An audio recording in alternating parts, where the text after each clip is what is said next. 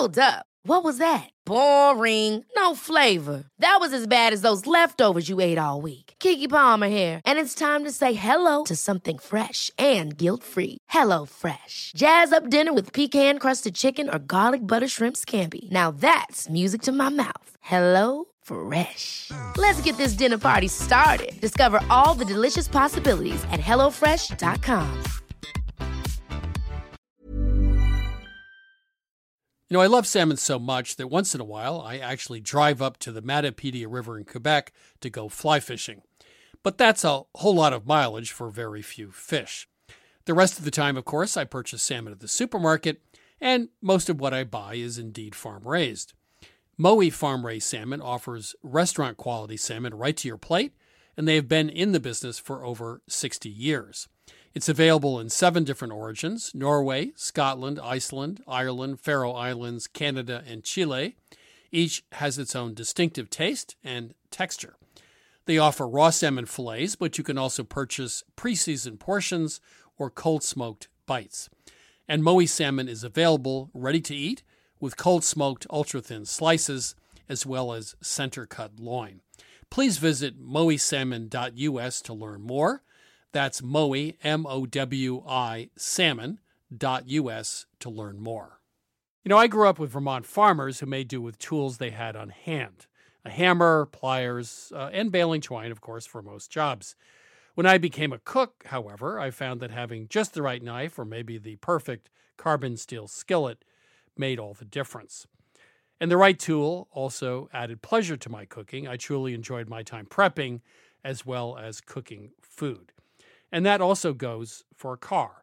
The all-new Lexus GX has an exceptional capability that will have you seeing possibilities you never knew existed. Its advanced technology and luxurious interior mean that wherever you go, you'll never go without.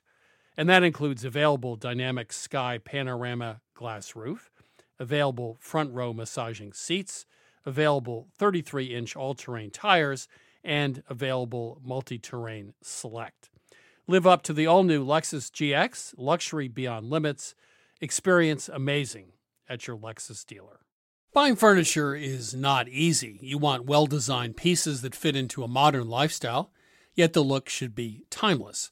And you want a custom experience creating furniture designed specifically for your space.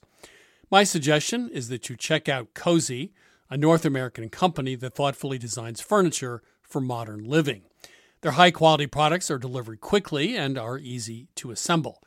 Cozy also offers a great range of coffee tables, washable rugs, wall shelving, and credenzas. Their outdoor collection features high-quality modular sofas and sectionals made for outdoor living. You can visit their store in Toronto. Cozy now has expanded from an online market to their first in-person space, or go directly to their website at cozy.com. That's COZEY.com. Transform your living space today with Cozy. Visit cozy.com to start customizing your furniture today. Hi, this is Christopher Kimball. Thanks for downloading this week's podcast. You can go to our website, 177milkstreet.com, for our recipes, culinary ideas from around the world, or our latest cookbooks. Now, here's this week's show.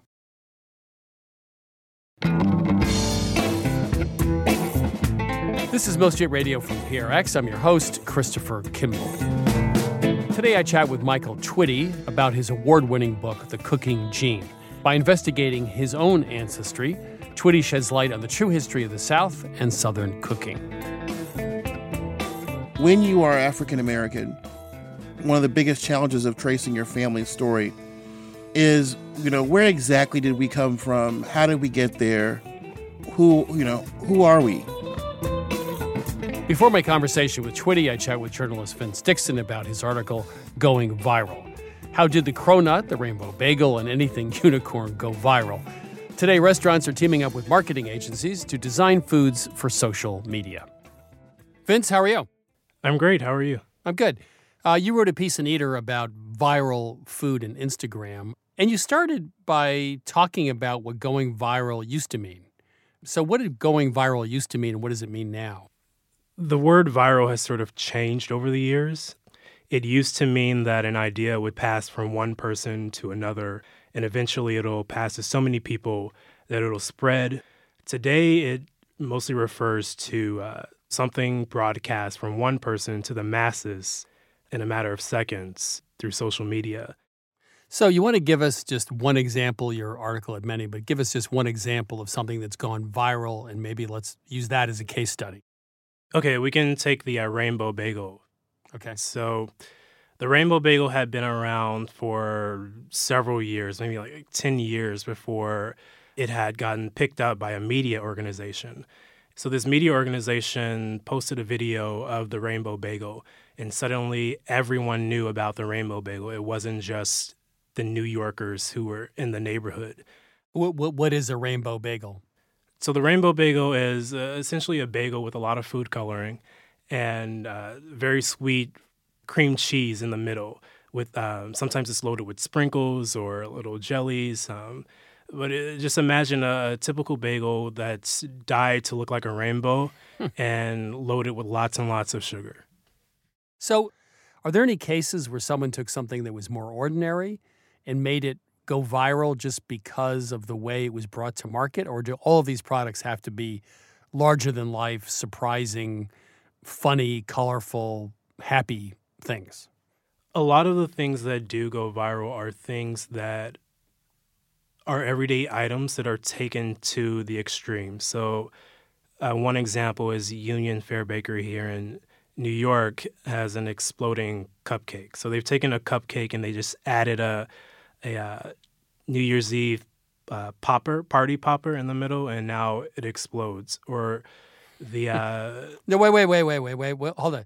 So what do you mean? What's the point? I mean, maybe I'm too old. Well, what's the point of the exploding cupcake? I guess it's that element of surprise. So I guess you can think of it as taking everyday items, cotton candy, bagels, cupcakes, and then adding these different elements of things that go viral, an element of surprise. So some of these items have gone viral, but do people actually show up and buy and eat this stuff, or is it more conceptual art? I don't know if I can answer that question because you never see them eat the thing. They take the photo and then it stops. In some cases, the item seems impossible to consume or finish. And so that's sort of the million-dollar question is the food good, and is it even possible to eat, or is it just solely created for the photo? So at Eater, you guys decided to try to create your own viral food product. So what did you come up with? Yeah, so we tried to take all the different things that we learned about what goes viral and sort of create our own prototype, so to speak. So what we came up with was this very sparkly thing that we call the dragon egg. And basically it's this hollow chocolate egg-like shell. And the idea was to sort of appeal to this element of surprise. The egg is sort of sparkly and dark on the outside, but then when you crack it open, there's sort of all these wonderful gluttonous candies inside. And we sort of called it the dragon egg because it appealed to this sort of mystical, magical element that we see in a lot of viral foods, from like unicorn to fairy and rainbow items. Or Game of Thrones, Yeah, Game of Thrones, yeah. So I have to ask, did it go viral? No, so this was just sort of a prototype. We didn't push it out just for ethical reasons, I guess. But I think it would have gone viral had we really, pushed it and tried to make it a real product. Jeez, that would have been a great test to see if you can manufacture something from the rules to see if it actually went viral. You guys got to go do that. Yeah. What are some of the rules or some of the things you found out that were really surprising? Like totally different than what you thought going in. So initially, I kind of came into this project thinking that these businesses that were promising people that they could help them go viral were kind of these sort of shady, behind-the-scenes, hired guns. And what was interesting to learn was that actually a lot of restaurants and these agencies don't view themselves as cheating. They sort of view this as the new norm, the new standard for restaurant marketing. Vince, thank you. Your piece in Eater about going viral had to take strange donuts and bagels and other colorful things and turn them into huge bestsellers. Thanks. Thank you. Thanks, Chris, for having me. That was Vince Dixon, reporter at Eater. His article is called Going Viral. Milk Street Radio is also available as a podcast. You can subscribe, download our shows on your phone, and listen anytime. New shows are available every Friday on Apple Podcasts, Stitcher, Google Play, TuneIn, and Spotify. It's time to take some of your calls with my co-host, Sarah Moulton. Sarah is, of course, the star of Sarah's Weeknight Meals on public television and author of Home Cooking 101. Hi, Sarah. You ready for a new batch of questions? I am so ready. Welcome to Milk Street. Who's calling? Hi, this is Jamie Hunt from Tyrone, Georgia. How can we help you? Yeah, I'm sure this is all sorts of wrong, but let me start from the beginning. I was making a salad, and I wanted to do like a balsamic reduction. Maybe this is like meat and greens or something like that. I was trying to do this really quickly, and I thought it would go faster if I reduced it in my skillet instead of like a pot that I would normally do a reduction in. So it reduced down just fine. It tasted good. And then I poured it over my greens. It kind of candied and became chewy. How big was the pan and how much balsamic were you starting with? 12-inch skillet, maybe like a quarter cup of balsamic.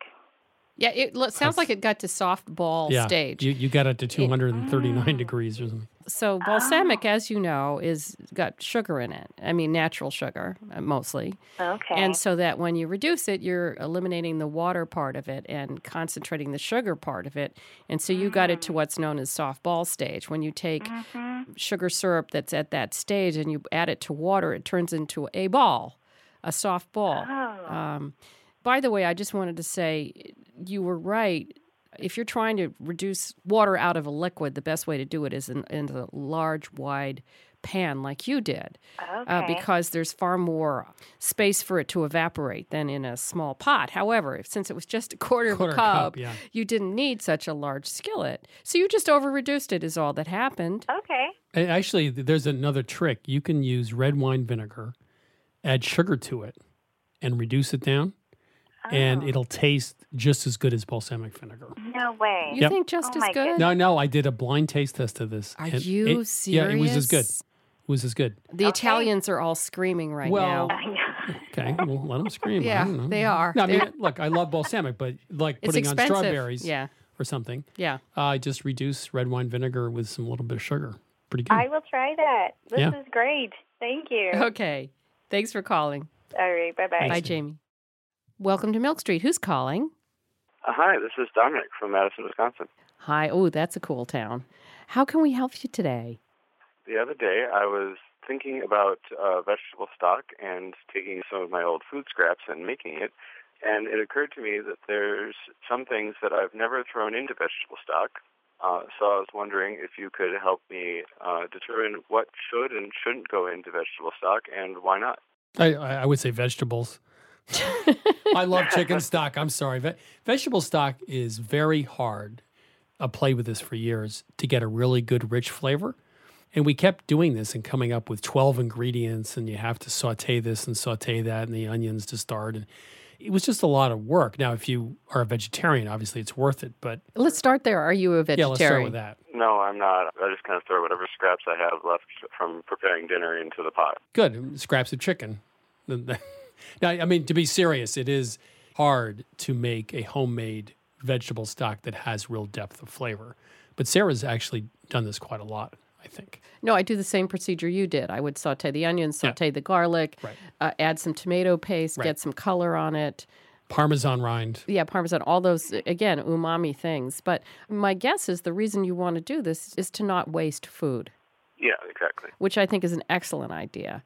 I think scraps of almost any vegetable, the only problem would be something that's sort of a funky vegetable, like those brassica guys, like broccoli or turnips or cauliflower. If they get really, really overcooked, they can be sort of stinky.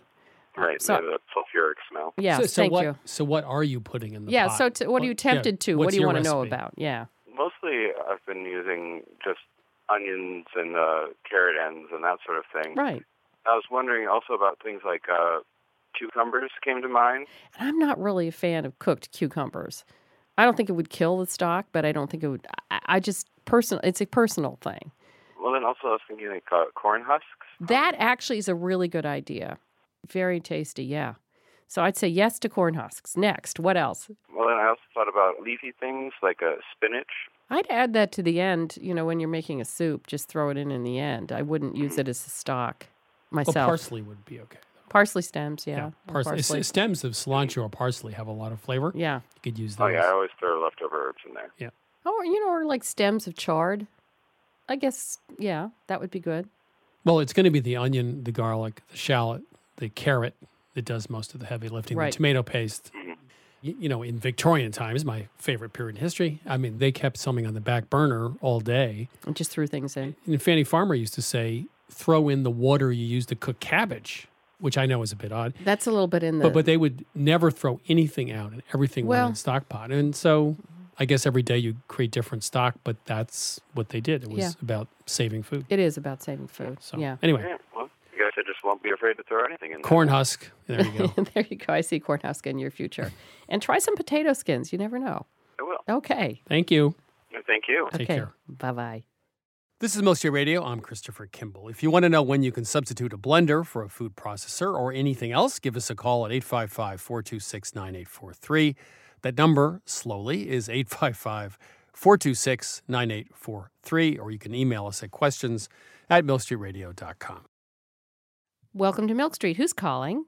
Hi, this is Josiah in Albuquerque. Hi, Josiah. How can we help you today? Hey, well, I was hoping this would be a judgment-free call because I have a question about deep fryers.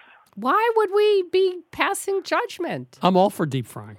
Oh, great. Yeah. Well, I read a lot of food blogs, and not a lot of people talk about deep fryers. Why is that? Now, you mean a deep fryer. You mean an electric countertop appliance, or you mean a fryer-later? Electric countertop appliance. That's because they're awful. Why is that? Well, two problems. One is I like using more oil than they often contain. Like a big Dutch oven, you get a lot of oil. The more oil you have, the more stable the temperature, which I think is good. And two, you already have a Dutch oven, so you don't really need to go out and buy another appliance. I mean, you're thinking about doing this because you think the temperature is more consistent, you don't get the smell, Right. the mess. Yeah, so I was looking for better temperature control than my gas range, and then something with a little cleaner and less odorous. You know what? At the end of the day, you still have to clean it up. You still have the oil to do something with. And when you use a top of the stove, you get the oil to 370. It'll go down when you add the chicken or the fries to 325 or 30. Most of your frying's done probably around 330 or 340. It's really not that hard to manage. You can just look at the bubbling or use an instant read thermometer. So, yeah, they're a little easier to use, but I don't think you're going to get a better product. Use it 3 times, it'll be in the basement. Let me ask you a few questions. Do you have a big kitchen? Yes. Do you like gadgets? I guess so, yeah. Do you use your gadgets? Yeah, I do. Well, then I say get it. Yeah. I boy. think it's an issue of the instant read thermometer giving me this impression that I can have things more precise than maybe I actually can. If you get a good Thermapen instant read thermometer, it's not that hard to manage the temperature. I mean, I agree it isn't, but it sounds like this would be a fun thing for you.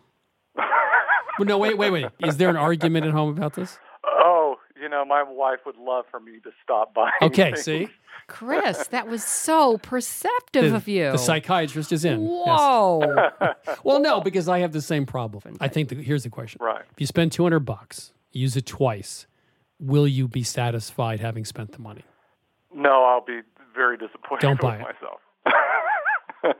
Yeah, well, thank you guys so much. All right, Josiah. For now, I'll work on my temperature surfing and Yeah. see how that works out. Just buy a Okay. good instant read. You'll be fine. Yeah, thank you so much. Yeah. Okay. Bye. Bye. See, radio's about psychology. You didn't know that. No, I sure do, but usually I'm the one who's being sensitive. That's true.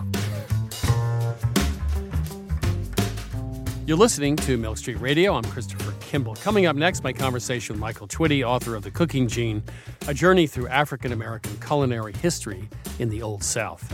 We'll be right back.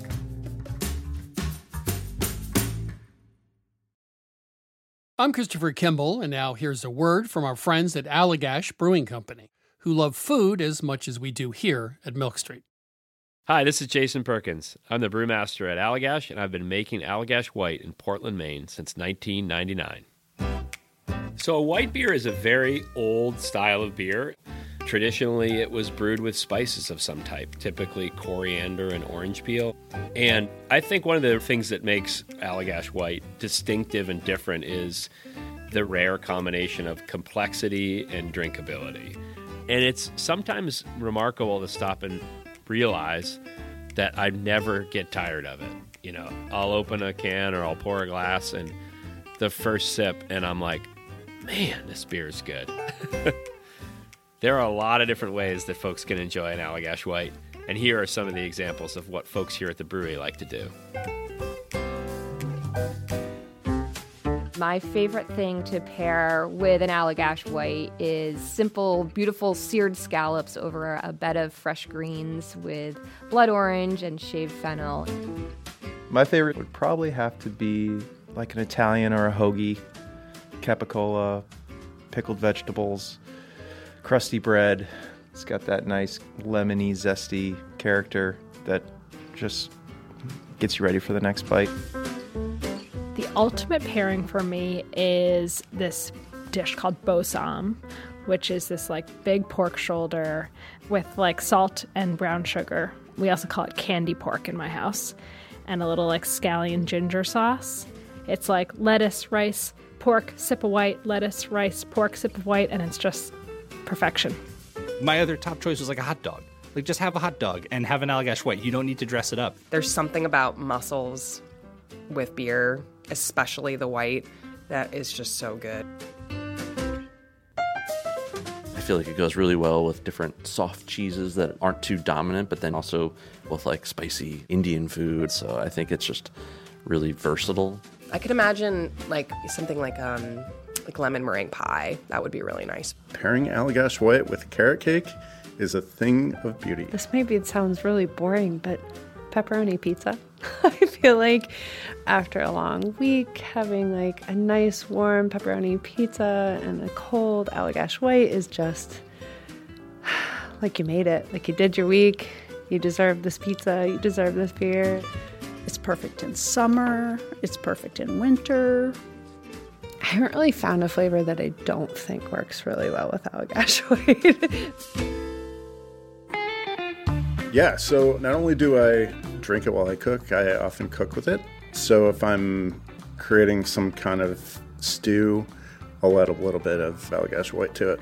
A lot of people use Allagash White in like a fried fish batter. Anywhere where you can add like a spritz of lemon or a spritz of lime, that could be the beer. We are very food-minded here at Allagash, obviously. And I think because of that, Allagash White is kind of subtle in a way that not all beers are, and I think that makes it very food-friendly. I think it tends to unlock qualities in the food that you otherwise wouldn't necessarily notice. Like it's not too hoppy or it's not too sweet, so it sits right in the middle and sort of brings the flavors of the dish to life. If you ask anyone here at Allagash, we're pretty much all stands for this beer. We love it so much because every time you have it, you pick up something new. Every time you come back to it, you're reminded like, oh wow, yeah, that's really good. This is Jason Perkins again. Just want to say thanks to everyone at Allagash for sharing. You can try Allagash White at home, too. Head to allagash.com/locator to find Allagash White near you. For 21 plus only, please drink responsibly. Allagash Brewing Company, Portland, Maine. This is Milk Street Radio. I'm Christopher Kimball. In 2012, Michael Twitty set out on his Southern Discomfort Tour, where he traveled through the South to the places where his ancestors had been enslaved. Twitty immersed himself into their world. He even picked cotton. Today, Twitty is not just an author, he's also a living history interpreter. He cooks in pre-Civil War kitchens, recreating recipes from the antebellum era.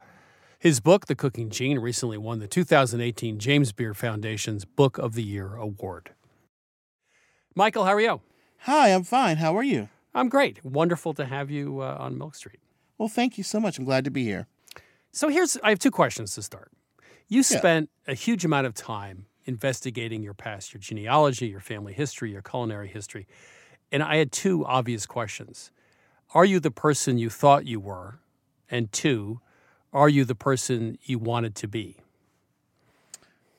Well, that's a great way to start. The answer to the second one is yeah. I told my parents when I was 6 or 7 years old that I wanted to be a chef, I wanted to be a writer, I wanted to be a preacher, and I wanted to be a teacher. I think you've got the bases covered. I think I got the bases covered. It's the route that we take that often surprises us. But to the first question, yes and no. Yes and no.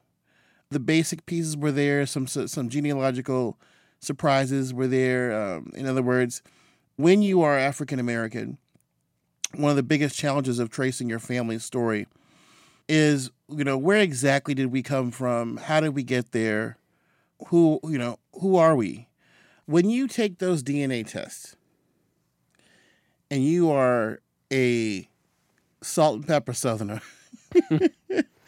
you're going to find something out. You're going to find out that you're going to have a lot of black relatives or a lot of white relatives or both. And you're going to find out that, you're connected. And it's like people run away from that connection. I'm like, well, you know where it comes from. I mean, the most African-blooded white people in America are in the South. So at what point do we ignore the fact that genetically we're actually family? Yeah, that's a great point. Yeah. I'll just put it to you like this. When I went to England, Ireland, and Scotland, and then I went to Senegal, Nigeria, and Ghana, I saw far more in common between white Southerners and West Africans than I ever did between the same group and the British. Hey, well, I've been to Senegal. How would you describe the commonality between white Southerners and Senegalese? First is the food. It's the okra. Right. It's the proto gumbos in Senegal, right? It's the body gestures. It's the sound. I've often joked that Senegal and Ghana and Nigeria, it's in the South it's it's like good. All that stuff is like there. It's present. It's the way people dress, the way people walk. You see all that across cultures in the South, and you go, there is no way that African people could live among white folks this long and not have a deep impact on the food, but everything else as well. Slavery begins with one of the most important commodities in the history of the world, sugar. So the history of slavery begins with food. And these were my ancestors. I mean, that's why I named the names. There was no guarantee that I was ever going to have those names back or know that some people were cooks or they were chefs or they were culinary personalities before and after the Civil War. I didn't know any of this. This stuff wasn't taught to me. It wasn't told to me. So I wanted to be the first American food writer to not just do a cookbook, but do a book, a food memoir that traces my food experience as an American and looking less at how we make the food, which is really important, but more at how the food makes us. Let's talk about the genealogy. It's very interesting. You went and you described in great detail how this works. You went to different services. But West African, 70%, British Isles, 28%, undetermined, 2%.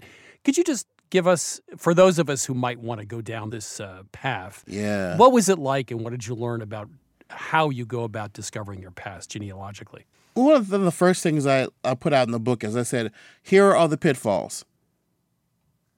Here are all the things people are going to say to you. It doesn't really matter. That's not how we form identity. When truth is, you and I both know you can form identity from whatever you want. So I really kind of like try to squash those like naysaying points. The most important thing you have on your side is context. You see what I'm saying? If you do it without context, it doesn't make any sense. But I think one of the great things for African Americans in particular is that when we get our cousin matches on some of these services, you can actually meet your African cousins. You can actually meet the cousins you lost because of the slave trade. So when you went to Senegal, to Dakar, I assume you went to Dakar. Yes. So you get off the plane, you go to Dakar. It's a couple million people, very unique place. Did you feel at all at home there, or you felt like a stranger in a strange land? I felt immediately at home. And I'll tell you why. And I actually got to go to the city of Chess in Mbour province. And that is where my grandfather, blessed memories, sixth cousin removed lived. Still living there. Their family's still living there. So, I mean, it was like, wow, I'm in the village, so to speak. Right. Yeah, I mean, for African Americans, I mean, the first thing is you get off the plane and you're in a place where everybody looks like you, and you're in the majority. Yep. And you're like, what? And then the food part is even more important because from the first plate of food that you get, especially somebody who's descended from South Carolinians, that rice comes up. Yep. And then comes, they give you the suya or the DB or the other kind of barbecue they have, and the sauce piment, the hot sauce. And of course, I knew all this going in, right? I wasn't going in as a newbie. But I have to tell you, it was so, I don't know how to express it. It was incredibly ennobling. And it was real all of a sudden. It wasn't just something in a book or something someone told me. It was real. And it was impossible not to feel that connection. I'll tell you, the most important thing to me was how the women tasted the food. Oh, on their hands, the back on of their hands, because our mothers and grandmothers did this in the South. That was great you mentioned that, because that's the first thing I made a seafood gumbo with someone, or they cooked it, I watched. And she started dabbing it on the back of her hand and licking her hand. And I said, what are you doing? She said, well, I'm tasting the food. And I tried it, and it's a much better way to taste food. It's hard to describe why, but now I've started doing that too. Yeah, we took a bunch of chefs who've never been to the continent to Ghana.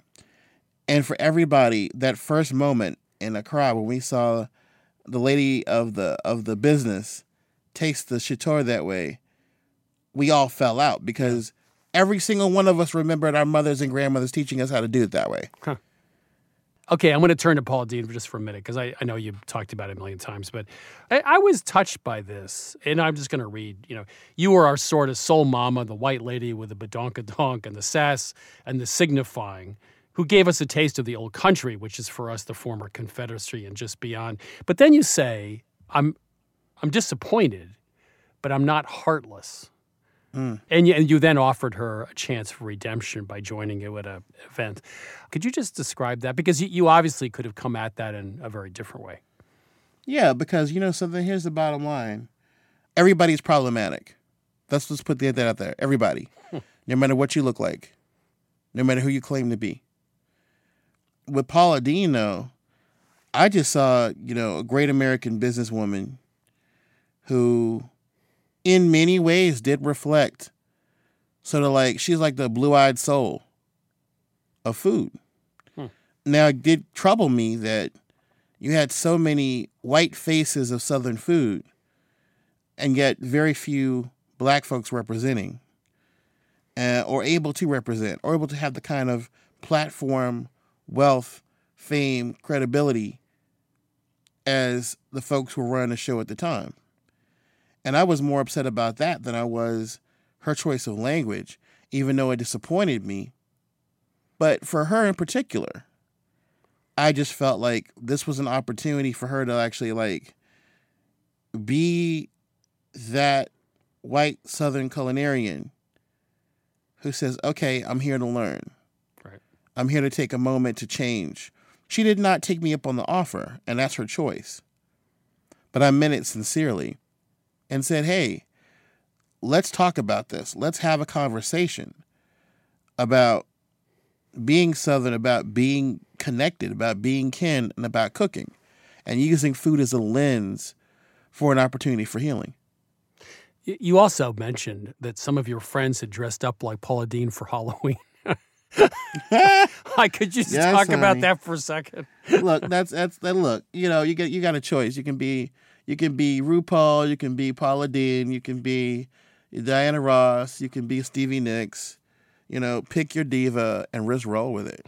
I love that. And at least have the decency to show up with some food if you're going to do that. Yeah, if you're going to dress like Paula Deen, show up with food. So other things you say in your book, I feel the need to protect the integrity of history, which I think is sort of the theme of your book in some ways. So then talk the integrity of food history. Are there a couple of examples of things where the usual suspects or the usual explanation for a dish is just totally wrong when you got into the research? Oh, yeah.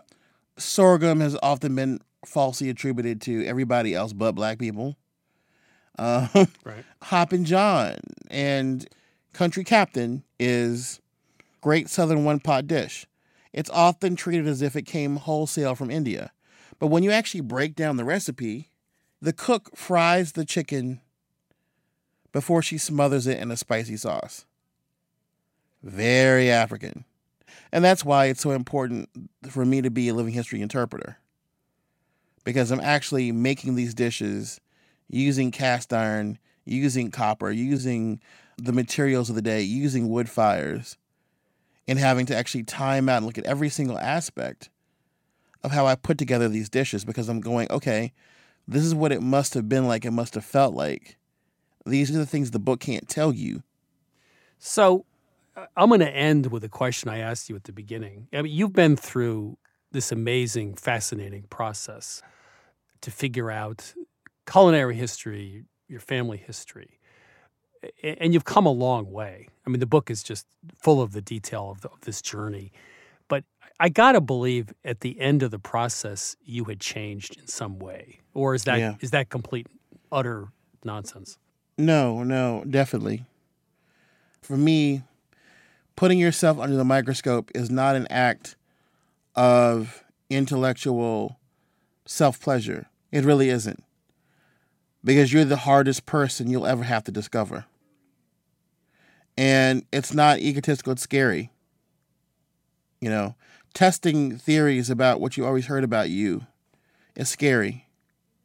And where you come from and who you are, who you're supposed to be is scary.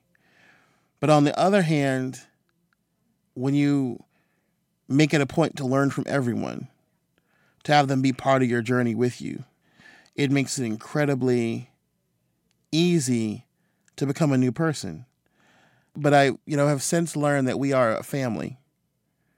We are a human family. I went to the specifics of where I come from in Africa, and I went to the specifics of where I come from in the South, only to take that knowledge, make it my center, but around that center have the basic truth that we are cousins, we are relatives, we are family. We owe each other the respect of brotherhood and sisterhood. And we owe each other a good meal. This is worth more than me just finding out where I come from. It's about us finding out where we need to go. Michael Twitty, thank you. You are a terrific addition to the world of food and history. Thank you so much, Michael. Thank you.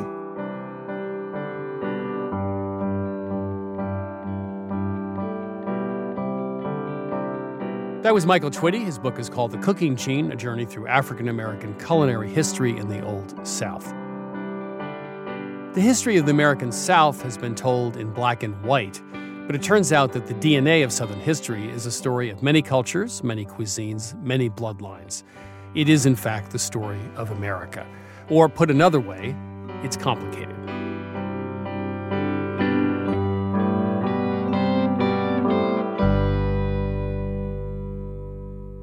Right now, I'm heading into the kitchen in Mill Street to chat with Catherine Smart about this week's recipe, tomato herb salad with sumac. Catherine, how are you? I'm fine, thanks. How are you? I'm good, but I'm kind of angry today. Tomatoes drive me crazy. Even in August, the best time of year, even go to a farmer's market and buy tomatoes, and sometimes they're okay, but a lot of times they don't have a lot of flavor, and they certainly have no flavor when you buy in the supermarket. So it's summertime. I want to make a tomato salad, because why not? And they don't have flavor. So how can I take okay tomatoes and make a tomato salad that I actually want to eat? So, Chris, we actually have a secret ingredient, which is sumac. And you know we use that all the time at Milk Street. It's a Middle Eastern flavoring, and it's actually a dried berry that's ground up and used like a spice. It has a citrusy flavor. It almost has a little bit of a salty bite. And we use it to do double duty here. So we put 3 teaspoons in a really simple vinaigrette, and then we also use it to finish at the end. So is it just sumac and tomatoes, or are we going to add something else to this recipe? It's not quite that simple, Chris. We also have a lemony, garlicky vinaigrette.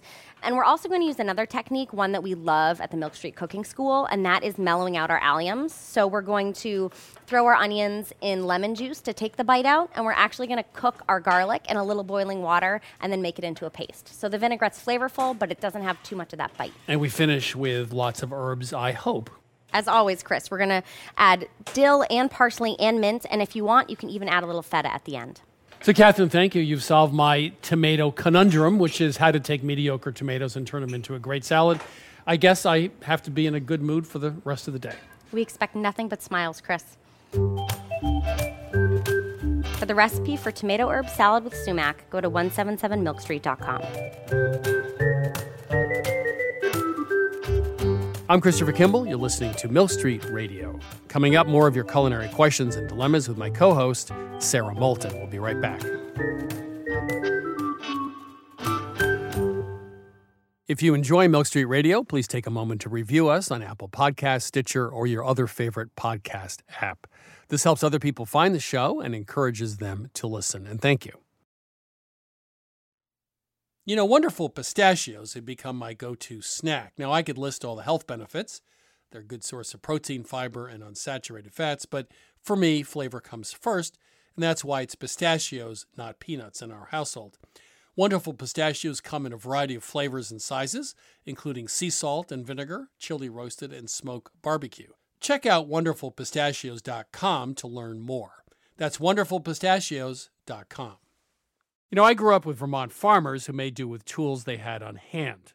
A hammer, pliers, and baling twine, of course, for most jobs. When I became a cook, however, I found that having just the right knife or maybe the perfect carbon steel skillet made all the difference. And the right tool also added pleasure to my cooking. I truly enjoyed my time prepping as well as cooking food. And that also goes for a car. The all-new Lexus GX has an exceptional capability that will have you seeing possibilities you never knew existed. Its advanced technology and luxurious interior mean that wherever you go, you'll never go without. And that includes available dynamic sky panorama glass roof, available front row massaging seats, available 33-inch all-terrain tires, and available multi-terrain select. Live up to the all-new Lexus GX, luxury beyond limits. Experience amazing at your Lexus dealer. You know, I love salmon so much that once in a while I actually drive up to the Matapedia River in Quebec to go fly fishing. But that's a whole lot of mileage for very few fish. The rest of the time, of course, I purchase salmon at the supermarket, and most of what I buy is indeed farm-raised. Mowi farm-raised salmon offers restaurant-quality salmon right to your plate, and they have been in the business for over 60 years.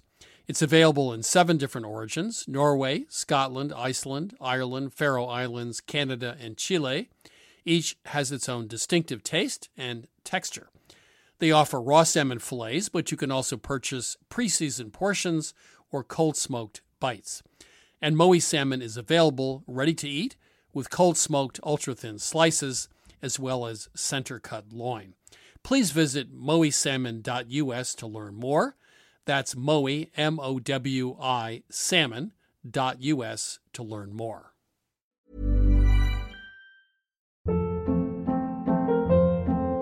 Hold up. What was that? Boring. No flavor. That was as bad as those leftovers you ate all week. Keke Palmer here, and it's time to say hello to something fresh and guilt-free. HelloFresh. Jazz up dinner with pecan-crusted chicken or garlic butter shrimp scampi. Now that's music to my mouth. HelloFresh. Let's get this dinner party started. Discover all the delicious possibilities at HelloFresh.com.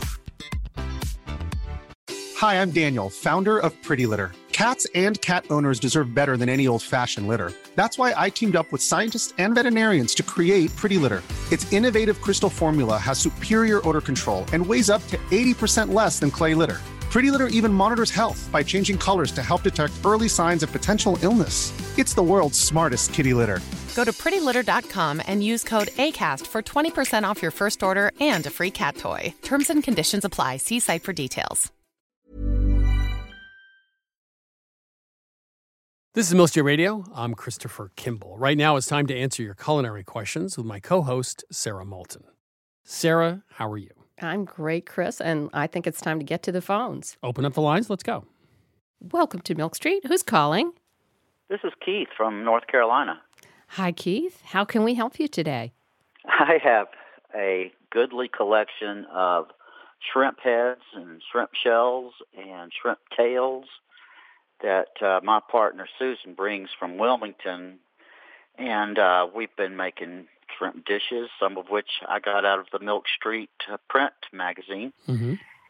And so I've been saving the heads and all these bits and pieces, and I'm going to make some shrimp stock. And that's all fine and well, except I don't know a lot what to do with shrimp stock. And I was wondering if y'all had some tips. Well, I would make the stock, which I assume you know how to do. Doesn't need to be cooked very long, 20 minutes or so. Uh-huh. And then I would freeze it in ice cube trays and then take them out and put them in a double bag in the freezer.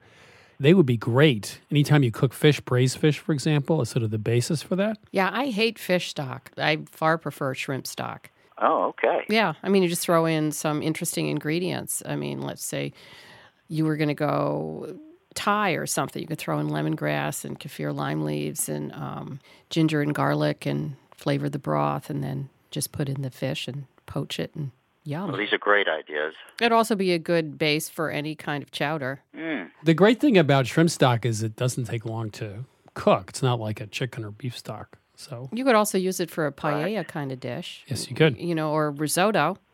Yeah, well, that's true with any kind of rice. If you're cooking rice instead of water, excellent idea. Yeah. Yeah, use this. And if it's mixed, sometimes we took the shrimp and just boiled them and had boiled shrimp. And then other times I took the heads off and just saved them raw. So is it interchangeable, the cooked shells and the raw shells for making stock? No, if you've already cooked the shells, I don't think you can have a lot of They're not going to have a lot of flavor in them. Okay. Well, all right. One thing I would do is I would use a fairly small amount of water to the shells of the heads, so you get a very concentrated stock.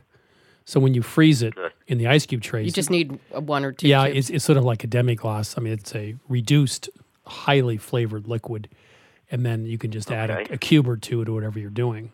Awesome. Okay. Sounds wonderful. All right. I think that'll get me down the road, definitely. Okay. Thank you, guys. Yeah. Bye. Welcome to Milk Street. Who's calling? This is Elizabeth from Nashua, New Hampshire. Hi, Elizabeth. How are you? Well, I'm doing really well today. Good. I'm calling about items that you need to keep in the refrigerator and those that you do not. You and Sarah at one time said that food right out of the refrigerator loses a lot of its flavor. And when I was a young girl, we didn't put a lot of things in the refrigerator. So I'm just thinking, what do I really need to keep in the fridge so I don't have to warm it up before I use it? That's an excellent question. That's true. You know, when I grew up, butter was kept on the counter. Eggs were kept on the counter. A lot of things were not refrigerated. The two things I think, any baked good, like a pie or a cake, if you put a chocolate cake in the refrigerator, that's it. It's done. And pies, I don't think need to be kept No, in the fruit refrigerator. pies. Fruit pies are fine. Fruit pies, absolutely not. And a custard pie. And bread shouldn't be in the refrigerator. And tomatoes should never be refrigerated. And potatoes should never be refrigerated, especially sweet potatoes. So those are some items. Some people put onions in the fridge because then they don't give off as much sulfur, but I leave my onions out. There's a short list. Is there something in particular you are interested in? Well, like mustard, mayonnaise I would keep in the refrigerator. Absolutely. Mustard, no, and sriracha and those type of things.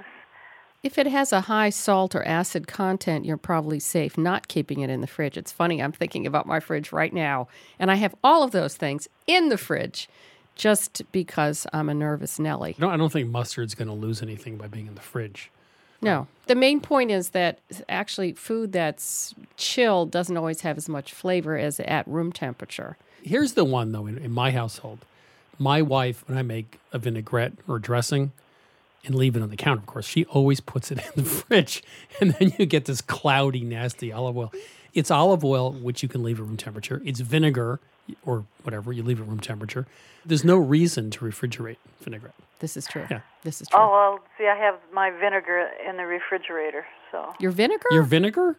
Yeah. Not necessary. No. That's what they use to, preserve things is acidic ingredients like vinegar. It is very, listen, when in doubt, you can go to the USDA website and type it in and, take their advice or don't take their advice, but at least they'll give you sort of an idea of what should be refrigerated and what shouldn't. Well, thank you. That's a very good suggestion, and I will take my vinegar out of the fridge.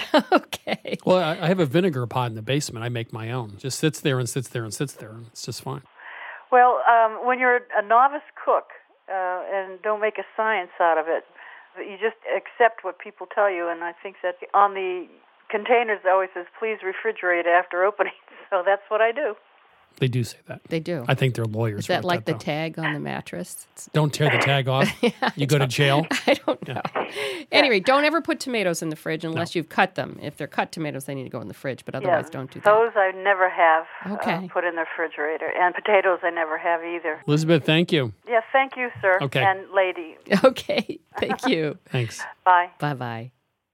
You're listening to Milk Street Radio. I'm Christopher Kimball. If you have a pressing culinary question, give us a call. 855-426-9843. One more time, 855-426-9843, or send us an email at questions@milkstreetradio.com. Welcome to Milk Street. Who's calling? Hi, this is Corey from White House, Ohio. Hi, Corey. What's your question? Well, at this point, I think I've kind of perfected the classic American chicken noodle soup kind of recipe. So based on some comments that I've actually heard on this show, I've decided to do some chicken soup around the world themes at my own house. So I wanted to get kind of your must-have, go-to recipes that I should try out over the next few months. Well, we did one a while ago with a Somalian cook, Nimo, and she lives here in the States now. I think it's called a white soup. They take a whole chicken. We use chicken breast. And they poach it in water with aromatics. And this is true in a lot of places around the world, she finishes it with some like cabbage and other shredded vegetables. And then she has two hot sauces, a red sauce and a green sauce. And so I think the secret to a lot of chicken soups is it's just a base, but it's what you put on top and mix in. So a lot of places in the world might use handfuls of herbs, at the end, or a hot sauce at the end, or might use ginger or lemongrass to flavor the water. So I think it's really about not the base; it's about how you add on top of that base. But the Somali chicken soup, it's on our website, 177 Milk Street, is one of my favorites because it's simple and you can use one of the sauces or both of them, but it's got a lot of flavor and it's easy. I was going to recommend Mexican pozole. Yeah. The one I do, I cheat. Obviously, you're going to start with raw chicken. I use rotisserie chicken after the fact, but you poach your chicken in chicken broth, and then what you do is you saute some onions, add some salsa verde that you've made. I do a tomatilla salsa, with scallions, cilantro, garlic, tomatillos, lime juice. You pulse that in a food processor, throw it into the onions, and saute it for a bit, and then add your chicken broth and take the meat off of the bones, throw in the chicken meat, and then a couple cans of hominy, which is like a kind of field corn that's really yummy. I love that. And then you serve it with, all the usual suspects, the tortilla chips and the grated cheese. Or you could do a chicken soup using harissa, for example, as a flavoring, which would also North African. be quite good. Mm-hmm. Yeah, chickpeas, sure. Yeah, I'll definitely start with some of those. The pozole and the Somalian one sounds like a good place to start. Yeah, they're both great. They're really good. All right, thank you very much. Corey, thanks for calling. Yes. Bye. This is Milk Street Radio. I'm Christopher Kimball. It's time for this week's Milk Street Basic. Miso has become one of those darling ingredients, but people don't really know how to use it. So here at Milk Street, we have some unusual ways to use that miso sitting in your refrigerator. First of all, compound butter. The recipe is mix equal parts softened butter with white miso for do-it-all butter to flavor everything from chicken to blanched vegetables to pasta and rice. We think it's particularly good with asparagus. A steak sauce, either marinate a big flavored cut like skirt steak in equal parts red miso and soy, or slather a thin layer on the meat as it rests. It'll blend with the juices for an instant pan sauce. Salad dressing, the rich, thick body of miso adds depth and helps emulsify vinaigrettes. It's a great technique. And finally, oddly enough, caramel sauce. Try adding a little miso to your next batch of caramel sauce for a savory undercurrent to the sugary sweetness. No one's going to know it's there. By the way, wait until the caramel's cooled a little bit before whisking in 1 teaspoon of miso at a time. Please taste it in between additions. For more culinary tips and ideas, please visit us at 177milkstreet.com. Right now, we're headed to Formaggio Kitchen in Cambridge to chat with wine expert Stephen Muse. Stephen, how are you? Good, Chris. There's no wine here. Well, you know how I like to say that to really understand wine, you have to both drink it and think it? So this is the thinking segment? This is the thinking part we're going to do today. Great, yeah. terrific. Let me set the scene for you, Chris. You're at a restaurant with a fine wine list. How do we explain how any given wine is the way it is? I'm here to tell you today that there are really only 3 possible explanations for why a wine behaves the way it does. Got it. And each of these 3 elements begins with a T, so it's going to be really easy for you to remember, okay? 3 T's. So the first one is terroir. How did you know? I just guessed. Well, good for you. Terroir simply means territory, a place. But it has this slightly extended meaning where, in addition to meaning the place, is used to describe the natural physical conditions that prevail in that place. So it might be, for example, the average daily high and low temperatures, altitude, the exposition of the vineyard. Is it on a slope? And if so, what direction does the slope face? The chalkiness of the soil. Soil content and composition. Exactly. All of these things. Now, these are all packaged up under the single term terroir. So T number 1 is terroir. Okay. T number 2. If it were the case that nature made wine instead of people, we wouldn't need anything beyond terroir to explain the way wine is. But this is not the case. Human beings make wine, and for most of wine's history, people who make wine and the people who buy wine have found it terribly convenient to arrange it so that wine that comes from like places share a like profile. The way this would typically happen is simply that one generation would hand down a set of practices to another, and over the years, the same wine would tend to be made. But today, these normative practices are embedded in wine law that we call appellation law. And we've talked about this before, right? So Chianti is an appellation. And what the appellation rules really do is to facilitate the replication of a normative style so that the wine that's made in this part of Tuscany, in this style, we call Chianti. So is the T trademark? I was waiting for the T word. The T word is typicity. What? Oh, no. Normative wine is typical wine. And the word that we use to describe this quality is typicity. This wine shows typicity. So simply put, terroir could be 50 acres or 100 acres, could be a very small area. It's the soil, the climate, temperature. Then in a region in which you might have a different kinds of terroir, there are winemaking rules and practices that give you some standardization within the region. They tend to even things out a little bit. Right. Yes. And as I said, this has proved terrifically helpful. We still have these rules in place today, and we use them all the time. We go into a wine shop and we pull a bottle of Chianti off the shelf. The reason that we can expect that it's going to taste like Chianti is because it's been made according to a set of rules that are designed to replicate a certain type or style of wine. Terroir, typicity, and 3. Well, the third one is really the kind of wild card, but we can't forget it. And that is the role of the individual winemaker who is looking for opportunities for expression, creativity, to make something distinctive and perhaps unique. And this T is talent. I just want you to know he just pointed at me when you said talent. I feel blessed. But. Right. So talent is really important because we don't get creativity either from nature or from the rules that are designed to produce normal wines. So what's an example of creativity within a certain area? Right. So, well, this is a good question. Very conscientious winemakers who are very focused on quality will say we can choose to use only older vines. We can choose to have lower yields so that every vine puts more power into fewer grapes. These things all make for better quality and give the winemaker an opportunity to express himself in different ways while remaining inside the sort of normative shape of the appellation. So, terroir, typicity. Yep. I love that word. I have to use it 3 times a day. And talent. Right. So now I got 3 T's. How do I use the 3 T's? What we've got here is an organizing principle for the overwhelming amount of data that we're confronted with when we're trying to talk about wine, right? And when you're talking to a sommelier or a retailer and you're trying to get a picture of the wine, these are the 3 things that you ought to be asking about. Where is the wine made? Is it typical of its appellation, or is it something a little bit different? Who is the winemaker and what is his approach? You take these 3 pieces, you put them together, and you've got a really clear snapshot of the wine. Or I just bring you along every time I buy wine. That's the easy answer. So, Stephen, thank you. So, terroir, typicity, and talent, the 3 organizing principles of understanding what wine to buy and drink. Thank you. Thanks, Chris.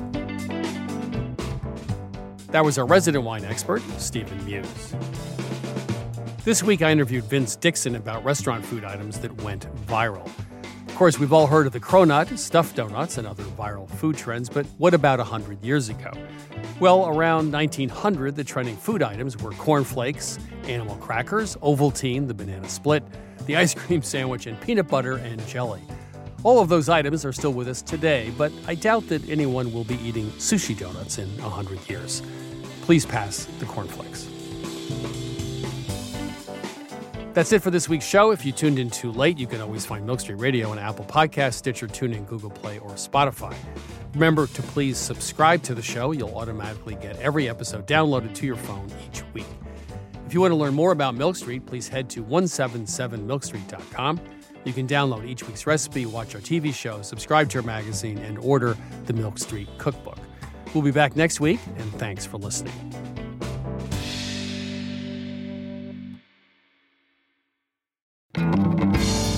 Christopher Kimball's Milk Street Radio is produced by Milk Street in association with WGBH. Executive producer, Melissa Baldino. Senior audio editor, Melissa Allison. Producer, Annie Sinsava. Associate producer, Jackie Nowak, and production help from Debbie Paddock. Senior audio engineer, Douglas Sugarts. Additional editing from Vicki Merrick and Sydney Lewis, and audio mixing from Jay Allison at Atlantic Public Media in Woods Hole, Massachusetts. Theme music by Toubab Crew. Additional music by George Brendel Egloff. Christopher Kimball's Milk Street Radio is distributed by PRX.